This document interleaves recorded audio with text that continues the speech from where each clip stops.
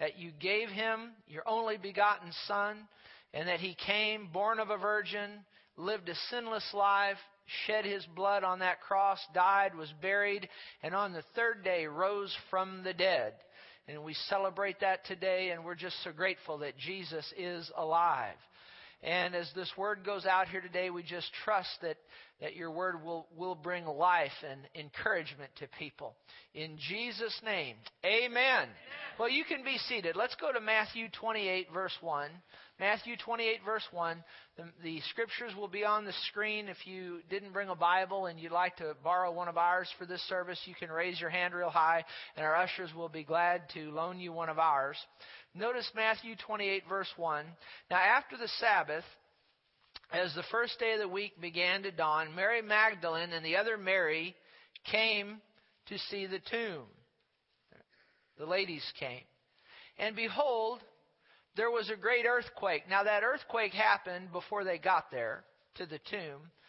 For an angel of the Lord descended from heaven and came and rolled back the stone. You know, the Romans sealed that tomb off, and there was a guard there, and there's a big stone in front of the door. But notice, an angel of the Lord descended from heaven, came and rolled back the stone from the door and sat on it. Took up the best seat in the house. And then verse 3 says, his countenance was like lightning, his clothing as white as snow. Now, a lot of people think that that's the angel. That's not the angel. That's Jesus coming out of the tomb. Because you see, as you study Scripture, when you see someone's countenance like lightning and their clothing white as snow, that has to do with God. For years, I knew Jesus came out of the tomb because the Bible is clear in all four gospel accounts. But where do we have a scripture that actually shows him walking out of that tomb? You have it right there in verse 3. His countenance was like lightning. His clothing as white as snow. How many of you know Jesus walked out of the tomb, didn't he? And notice what happened to the guards. The guards shook for fear of him. Well, they put him in there dead 3 days earlier. You know, Joseph of Arimathea and whatnot. But those guards knew he was in there dead, and all of a sudden, here comes Jesus walking out, his countenance like lightning, his clothing as white as snow, and the guards shook for fear of him and became like dead men. They hit the deck, didn't they? And then the women show up in the process of time. The women show up, and the angel answered and said to the women, do not be afraid, for I know that you seek Jesus who was crucified. He is not here, for he is what? He is risen. Real loud, say, he is risen. One more time, he is risen. Yeah, he is risen. 3 of the most powerful words in existence. Why can I say that? Because the Bible says that God used his mighty power when he raised Jesus from the dead.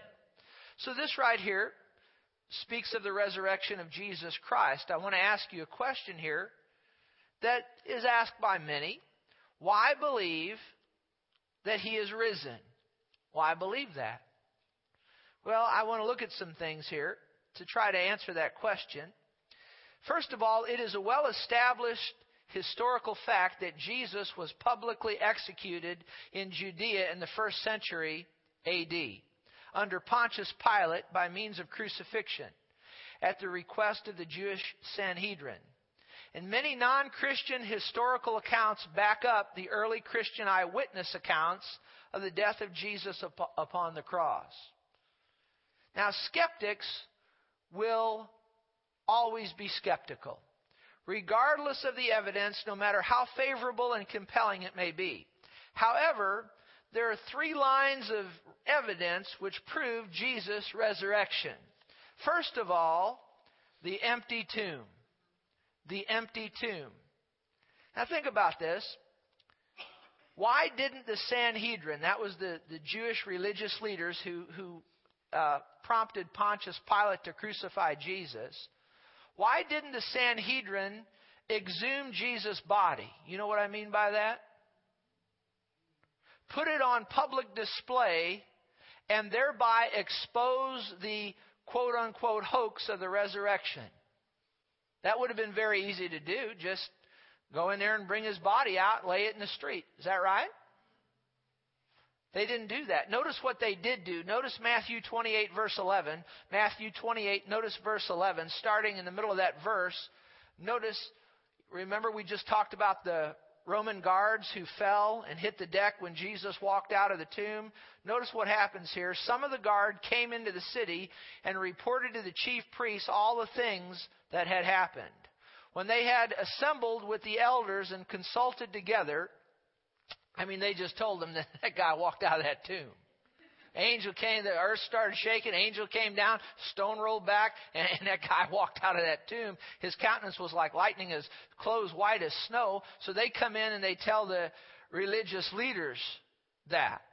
Now notice verse 12, when they had assembled with the elders and consulted together, they gave a large sum of money to the soldiers, saying, tell the people, his disciples came at night and stole him away while we slept.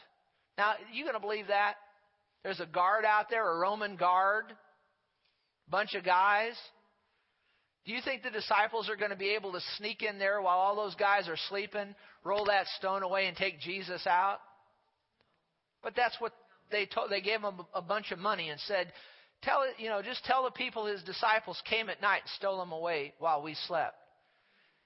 And if this comes to the governor's ears, we'll appease him and make you secure. See, it was a plot to try to get people to think that the disciples came and stole his body out of the tomb. So the soldiers took the money and did as they were instructed, and this saying is commonly reported among the Jews until this day.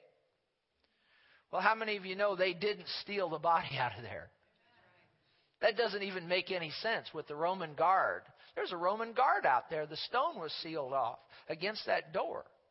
We know what happened. There's an empty tomb. How many of you know when remember when Mary came, the ladies came and told Peter and John, that Jesus is risen? Remember Peter and John ran to the tomb? And remember John brings out that he outran Peter? Remember that? And they got to the tomb, but John wouldn't go in. Peter went in first, then John came in. Anyway, when they saw the empty tomb, the disciples believed. At least John did. See, the empty tomb is a reason to believe that Jesus has risen from the dead. It wasn't his disciples that snuck him out of there at night. Maybe you could believe that if the Roman guard hadn't been there. But they were there. No, they didn't sneak Jesus out. The angel rolled the stone away. Jesus was raised from the dead and he walked out. Amen? So that's one reason to believe the empty tomb. Here's another reason. Eyewitness testimony. Eyewitness testimony. The Bible tells us that Mary Magdalene saw Jesus after he'd been raised from the dead. Peter and the other apostles. The Bible also says over 500 people, 500 brethren, saw him at the same time than James and Paul. So people saw Jesus after he had been raised from the dead. And also the Bible says in the book of Acts that Jesus presented himself alive to his apostles and, of course, these other people after his suffering, after he died on the cross. He presented himself alive by many infallible proofs, being seen by them for 40 days. After Jesus had been raised from the dead, there was about a 40-day period where at different times he appeared to different ones. At one time, he appeared to more than 500 people, and he showed them many convincing and infallible proofs that he had been raised from the dead. Now, early Christian historians cited hundreds of eyewitnesses of Jesus' resurrection, some of whom documented their own experiences. Many of these eyewitnesses willfully endured prolonged torture and death rather than renounce their testimony. Most Christians could end their persecution and their family's persecution. Remember Nero and the political leaders of that day? Remember, they severely persecuted the Christians. And there were people that saw Jesus after he was raised from the dead, and in the midst of persecution, they held on to their testimony. They would not renounce it. All they'd have to do is say, you know what, maybe I didn't see him after he was raised from the dead. And instantly the persecution against them and the persecution against their family would stop. But they were so convinced that they had seen Jesus after he'd been raised from the dead that they would not renounce their belief and testimony that they saw him alive after he'd been crucified. But listen to this. While martyrdom is admirable, you know what martyrdom is? It's when somebody's put to death for what they believe. While martyrdom is admirable, it does not validate a fact as much as it shows the sincerity of the martyr's as the martyr's faith. You know, did you get what I just said? While being put to death for what you believe, you know, that shows that you've got a solid belief, but it doesn't really prove the fact that, you know, what you're believing in is so. But listen to this. What makes the earliest Christian martyrs, including the apostles, remarkable is they knew whether or not what they were professing was true. See, if somebody comes in here and puts a gun to my head and says, you know, renounce Jesus or I'm going to blow your brains out, well, I have to go on what somebody else told me and what somebody told them back for about 2,000 years. Do you understand that? But these people were firsthand right there. They knew what they saw. Do you understand that? And so what makes their martyrdom so remarkable is they knew whether or not what they were professing was true. They had firsthand knowledge. They either saw Jesus Christ alive and well after his death, or they did not.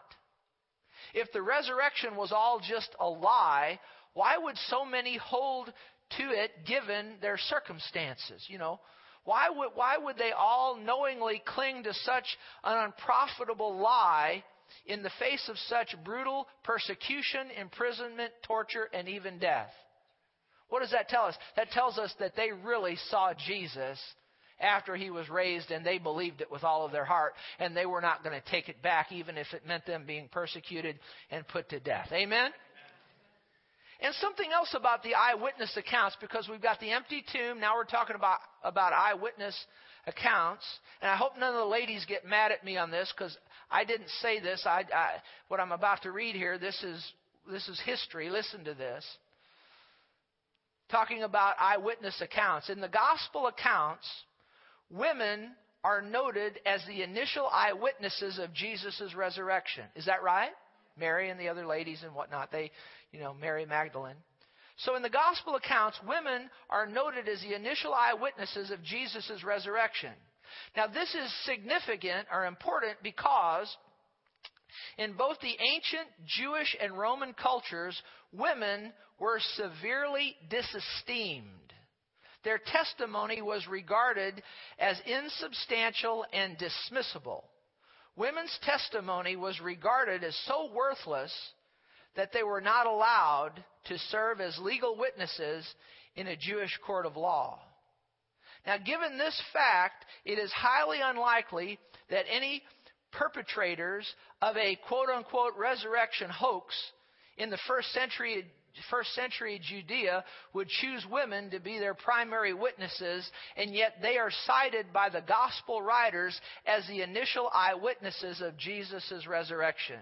In other words, if the gospel writers were trying to perpetuate a resurrection hoax, they would not have cited women as witnesses at all, and certainly not as the primary ones. Why did they cite the women as the primary witnesses? Because the women showed up and the stone was rolled away and Mary saw him first. Is that right? That's what actually happened. So they cited that. So people saw Jesus and they held to their belief in the midst of persecution. What's a third reason to believe in Jesus' resurrection? And I think this one here is the most powerful of the three. What's the third reason? Is changed lives. Changed lives. Changed lives. Listen to this. Among the most notable of the eyewitnesses were the apostles. They collectively underwent an undeniable change following the post-resurrection appearances of Jesus Christ. Listen to this. Immediately following his crucifixion, they hid in fear for their lives. Following the resurrection, they took to the streets, boldly proclaiming the resurrection despite intensifying persecution.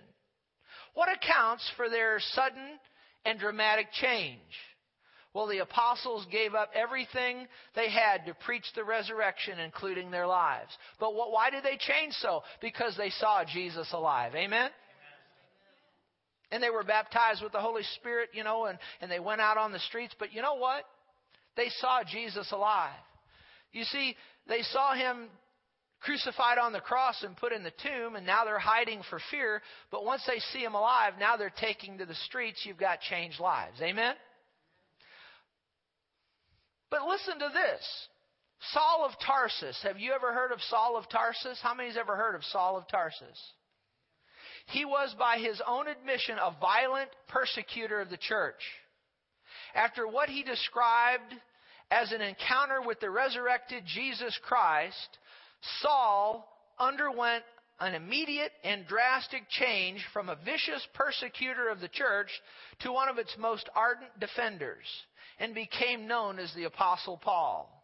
Like many early Christians, Paul suffered persecution, beatings, imprisonment, and execution for his steadfast commitment to Christ's resurrection. I think all you have to do is really look at the Apostle Paul. He went from Saul of Tarsus. Saul of Tarsus, if he'd have come here today, he'd have tried to have you beat up and whipped and put in prison. And he would have loved to see you be put to death, and me put to death, for our belief in Jesus. But the resurrected Jesus appeared to him on the road to Damascus, and a bright light shined and knocked him to the ground. And Jesus said to him, Saul, Saul, why are you persecuting me? And said, who are you, Lord? I'm Jesus.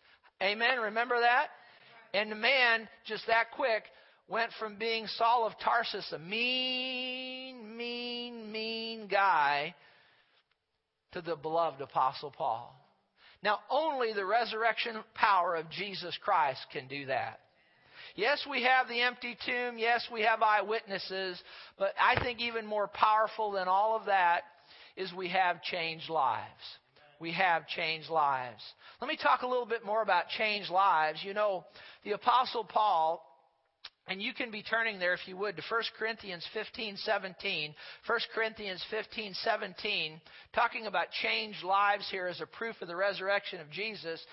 Paul utilized a method of proof that's used in mathematics. And I studied mathematics in college, so he used a method of proof used in mathematics called contradiction. Real loud, say contradiction. Contradiction. In other words, here's what that means. In other words, suppose the thing you are trying to prove is not true, and then find a contradiction.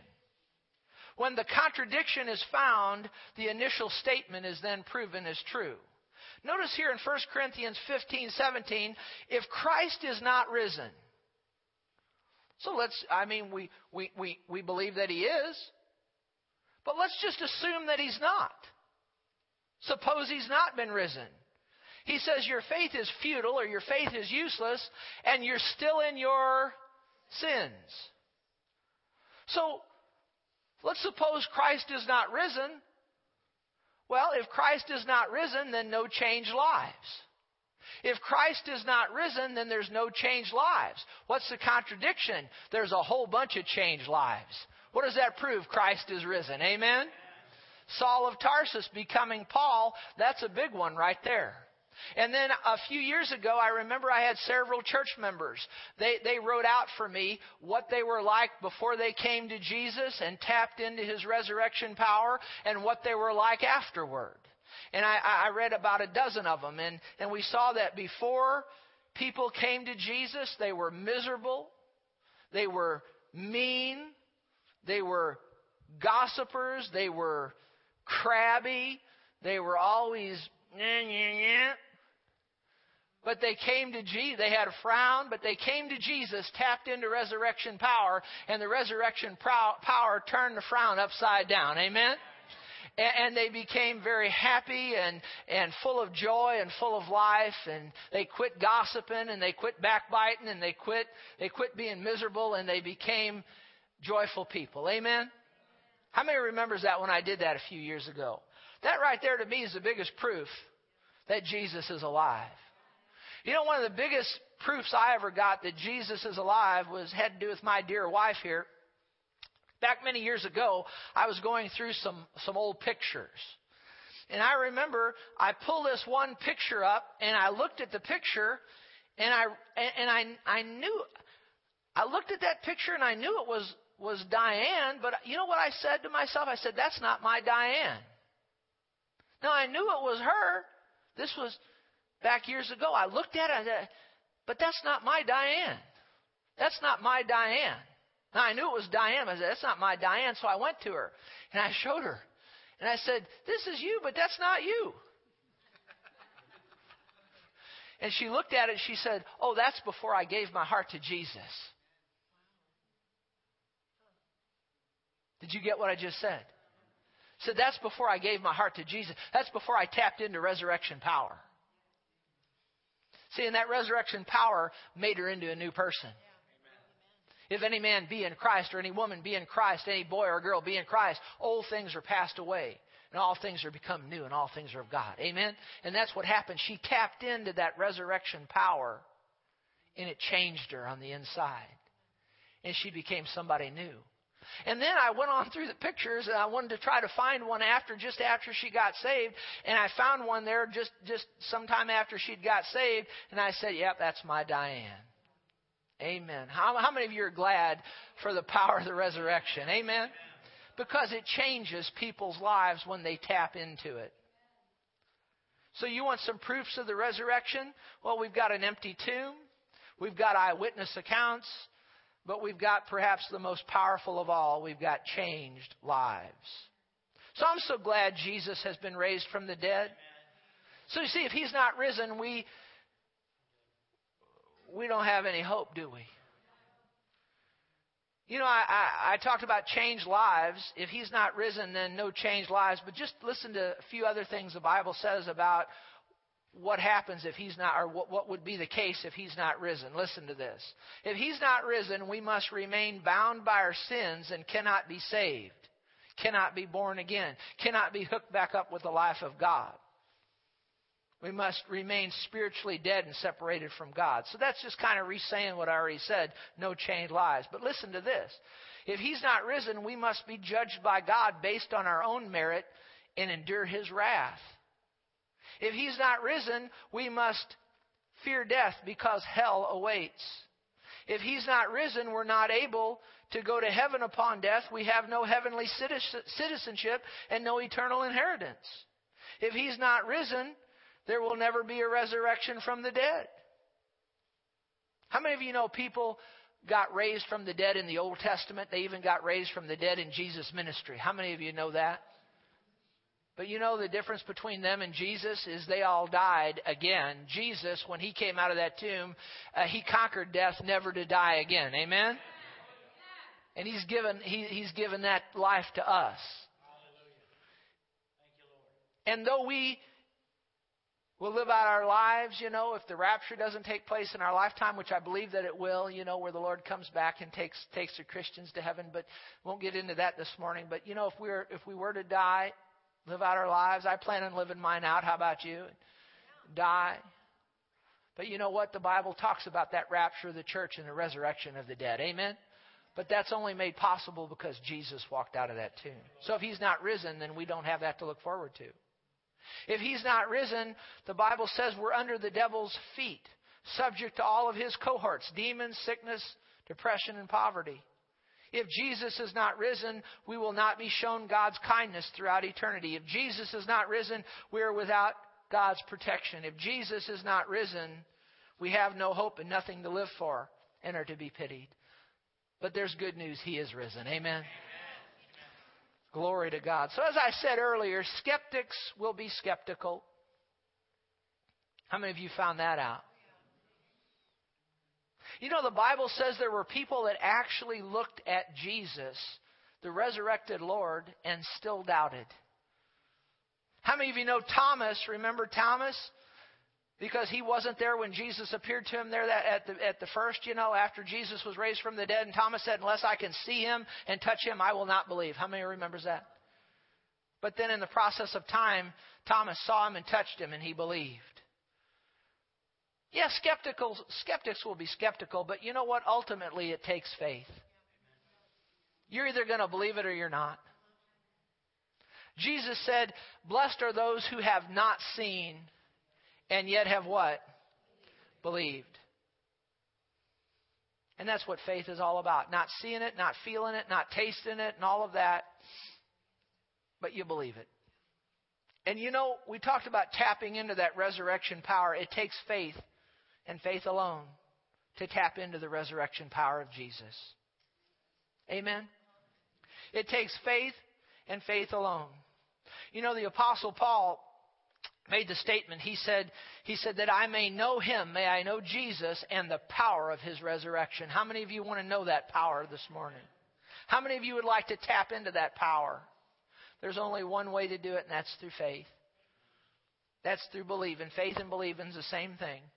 And people I've watched this for years, people try to tap into that resurrection power in various and sundry ways. Some people think if they become a member of a church that they tap into the resurrection power by becoming a member of a church. How many of you know church membership is important, but church membership doesn't cause you to tap resurrection power? Did you know that? I said, did you know that?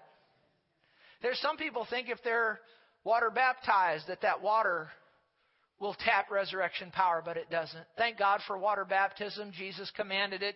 Christians need to be water baptized, but you get water baptized after you've tapped the power. Water baptism doesn't help you to tap the power. Only the blood of Jesus washes away sin, not water. And over the many years, the one thing that I've found that people use the most to try to tap resurrection power is good works. Do you know there's a lot of people that they believe that they've tapped resurrection power because they're good. There's a lot of people believe they're going to go to heaven just because they're good. The most interesting thing in the Bible that I see along these lines has to do with a man named Cornelius. You can read about him over in the book of Acts. The Bible says he was a devout man. He reverenced God. He was a good husband and father. He gave generously to the poor. He prayed to God regularly. That sounds pretty good, doesn't it? You'd think that man, if anybody was going to go to heaven, that man would. If anybody would tap resurrection power, that man would by all the good works that he had. But yet an angel from God appeared to him and said to Cornelius, call for Peter and he'll tell you what you must do. What do you mean what I must do? I'm a devout man. I'm a devoted man. I reverence God. I'm a good husband and a good father. I give generously to the poor. I pray every day. You're going to tell me I need to get Peter to have him tell me what I must do? Yep, go get Peter. Tell him what you must do. We're talking about tapping resurrection power. And so he called for Peter. Peter came, and Peter, in short, preached the gospel to Cornelius and his house. He talked about Jesus dying on the cross. He talked about him being buried, being raised from the dead. And Cornelius and his house believed. And when they believed, real loud say believed. When they believed, they tapped in to resurrection power and they got saved. They became a Christian. They got born again. Glory to God. Amen. You see, good works, listen to me. I want to tell you something about good works. Good works are not the root of your salvation. Good works are the fruit of your salvation. Did you hear what I just said? You can look at Ephesians chapter 2, verse 8. Turn there with me if you would. Ephesians 2 and verse 8. Notice this. For by grace you've been saved through what? Through faith.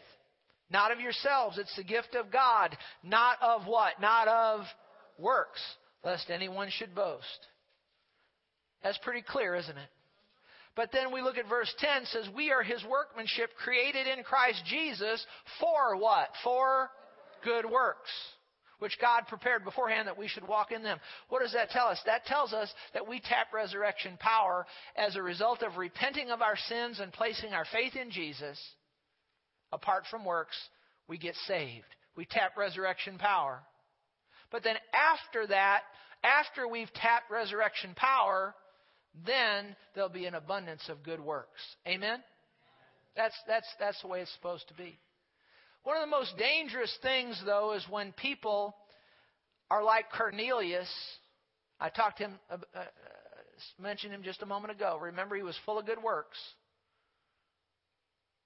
But yet he was lost, wasn't he? Yeah. And that's so dangerous.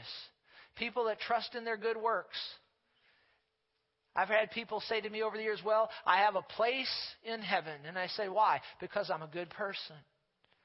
They're full of good works, and they trust in those good works. But good works won't put you in heaven. Good works, I have to be honest with you, will put you in hell. The Bible says our good works, our righteousness is as filthy rags. We have to realize that it's only through repentance, that turning from our old life, placing our faith in Jesus apart from works, that we tap resurrection power. And then He'll empower us to do good works. Amen? And I could read you numerous scriptures about tapping resurrection power, just a few. Listen to this. But as many as received Jesus, to them He gave the right to become children of God, even to those who believe on His name. For God so loved the world, He gave His only begotten Son, that whoever believes in Him will not perish, but have everlasting life. And I want to talk to you about John 3:16 for just a second, because a lot of people misunderstand that verse. It's the most popular verse in the Bible, I believe. For God so loved the world that He gave His only begotten Son, that whosoever, what? Believes in Him will not perish. That means go to hell, but have everlasting life in heaven. That word believe does not just mean to just mentally accept.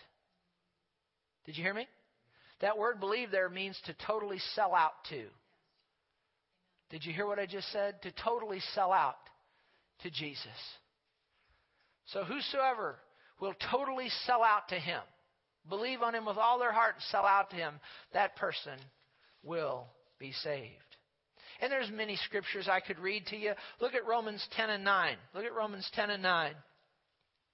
Look at this one if you would. Many of you are familiar with this, but on Resurrection Day, we want to read this one. Romans 10 and 9. How do I tap resurrection power? If you confess with your mouth the Lord Jesus and believe in your heart, not just a mental acceptance, but a heart sellout.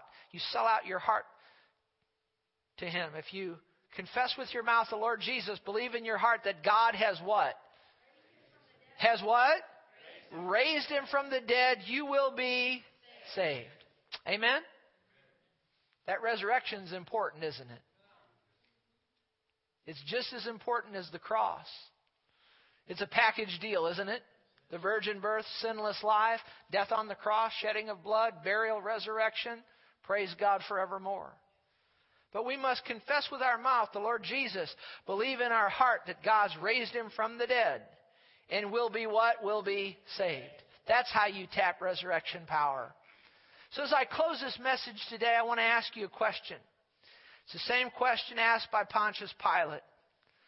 What shall I do with this Jesus who is called Christ? Remember that? How many remembers that question?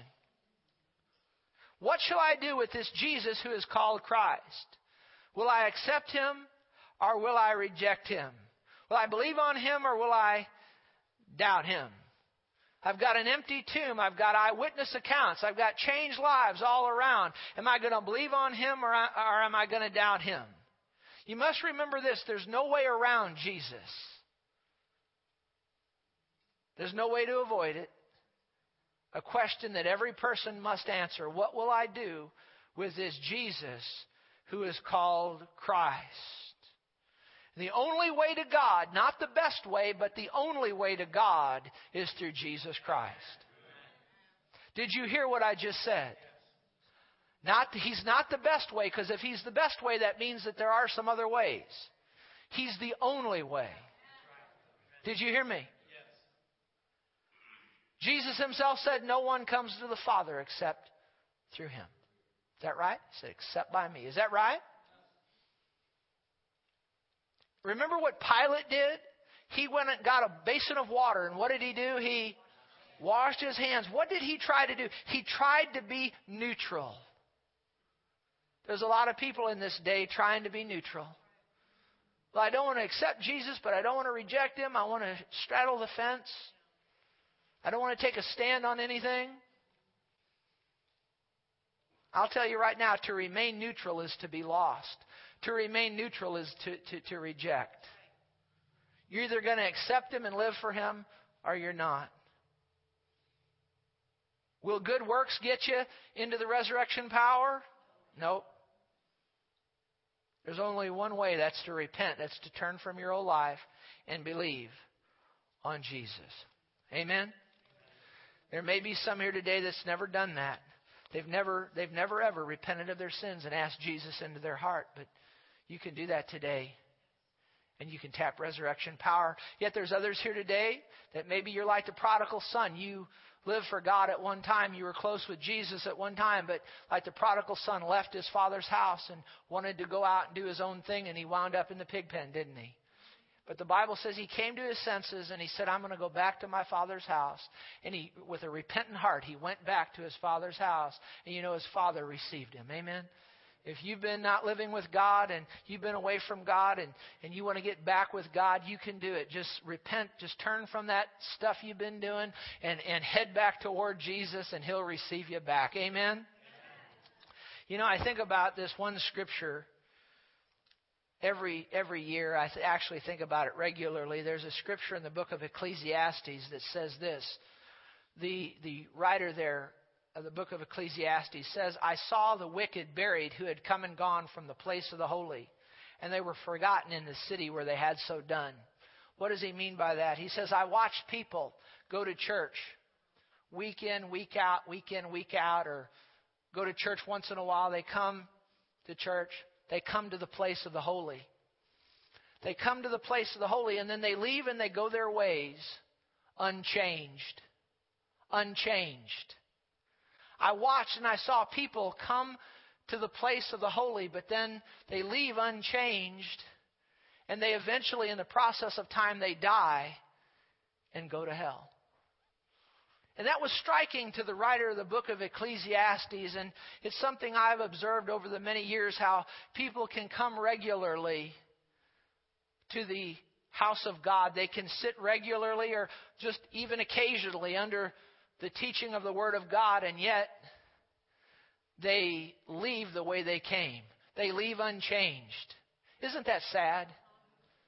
Isn't that sad? Now, one reason that people come and go from church and they leave unchanged is because the Word of God isn't being taught there. So there's nothing for them to hear that would change them. But then there's something else that causes people not to change, and it's that they never decide to repent and place their faith in Jesus. Well, I believe I've taught you the Word of God here today. I believe I've told you enough here today that you can tap resurrection power. So just don't leave here today unchanged. Amen? The Bible says God is not willing that any should perish. He doesn't want anybody to go to hell.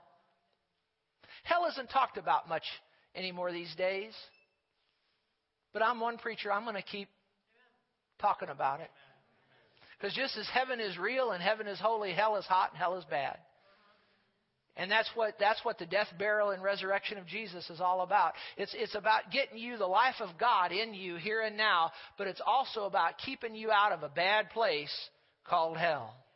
You know, I've been thinking about the unusual way that hell is barricaded. God doesn't want anybody to go to hell. Have you ever tried to get in somewhere and it was barricaded and you couldn't get in? You know, hell, God has barricaded hell so well because He doesn't want anybody to go there. You see, a lot of times, people will think, well, God, He's an angry God, and people going to hell, blah, blah. You know that if somebody goes to hell, they're out of the will of God? God has barricaded hell, and what do I mean barricaded hell? He's barricaded. He doesn't want anybody to go there, yet people go there all the time. What do I mean barricades of hell? Think about this. The Holy Spirit stands between you and hell with the Word of God, drawing you, drawing you, drawing you. The Holy Spirit with the Word of God stands between you and hell. And not only that, but there's believers that the Holy Spirit has warning you and loving you and telling you the truth of the gospel. That believer stands between you and hell. God has preachers that He has stand in pulpits and on television, on radio, that He's put there as barricades between you and hell, sharing the good news of Jesus Christ. He's barricaded hell with the cross. There's a cross that stands between you and hell. He's some unusual barricades to hell. The greatest barricades you could ever imagine, and God put them there. And the cross is one of them. There's a cross of Jesus Christ that stands between you and hell. There's the blood of Jesus that was shed on that cross that stands between you and hell. And there's a loving Savior with nail-scarred hands outstretched to you that stand between you and hell. Did you hear me? And yet I've watched over the many years that there's people that they to get into some place that's barricaded, you have to move those barricades, don't you? And God has barricaded hell. He's barricaded the gates of hell so that He doesn't want anybody to go in there. But to get in the place that's barricaded, you got to move those barricades. And I've watched people, they've moved the Holy Spirit out of the way and they've kicked Him out of the way. And when He draws them, they don't listen. They push Him out of the way. They throw the Bible out of the way. They kick the Word of God out of the way. When believers come and try to tell them about Jesus, they disregard them and say, leave me alone. I don't want to hear all of that.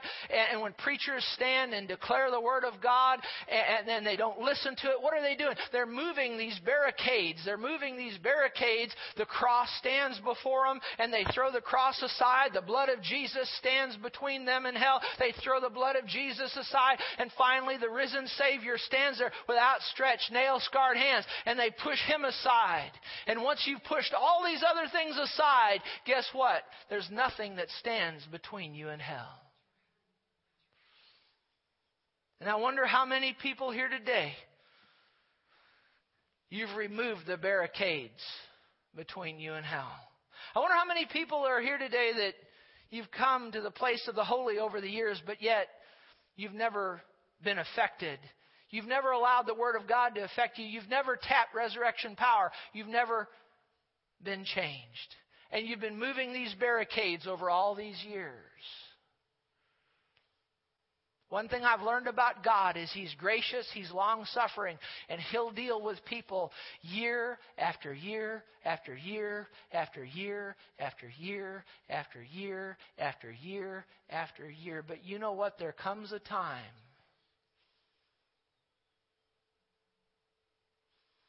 when God will stop dealing with you.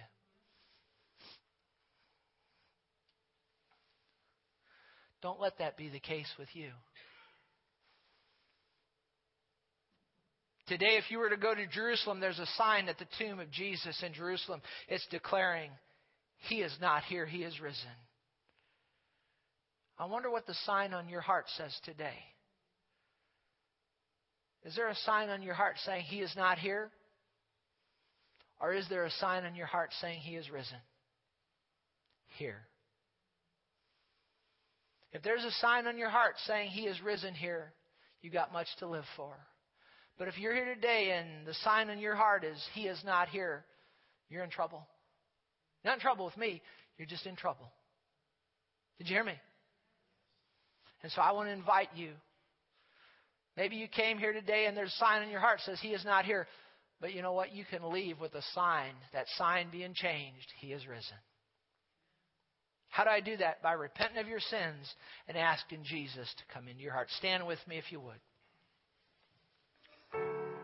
I don't need the altar workers to come forward right now. We're going to pray a congregational prayer. Heads bowed and eyes closed. Right before we dismiss, we're going to pray a prayer. Now, I want to tell you something about this sinner's prayer. I prayed the sinner's prayer with a lot of people over the years, and you know what? They just kept right on sinning. Sinner's prayer won't do you any good unless you pray it with a repentant heart, with a heart that's sold out to Jesus. If you just pray the sinner's prayer, I'm going to pray this to get my ticket punched to heaven, and you just go right on sinning, then the sinner's prayer didn't do you any good. But if you'll pray this prayer with a sincere heart, that sign on your heart can be changed from He is not here to He has risen here. I sense that there are some people here today that you've never, ever asked Jesus into your heart. You need to do that before you leave today. He'll change your life. He'll make your life worth living. Today, new life will come in. You'll be changed. Yeah, you'll miss hell, make heaven, but today there'll be a change as well. I sense there's other people here that you've gotten away from the Lord. You've grown cold. But I tell you what, this is a time to get back with the Lord. So when we pray this prayer, do it with a heart of repentance and mean it with your heart. And just in a moment of time, you can get to that place you need to be with Jesus.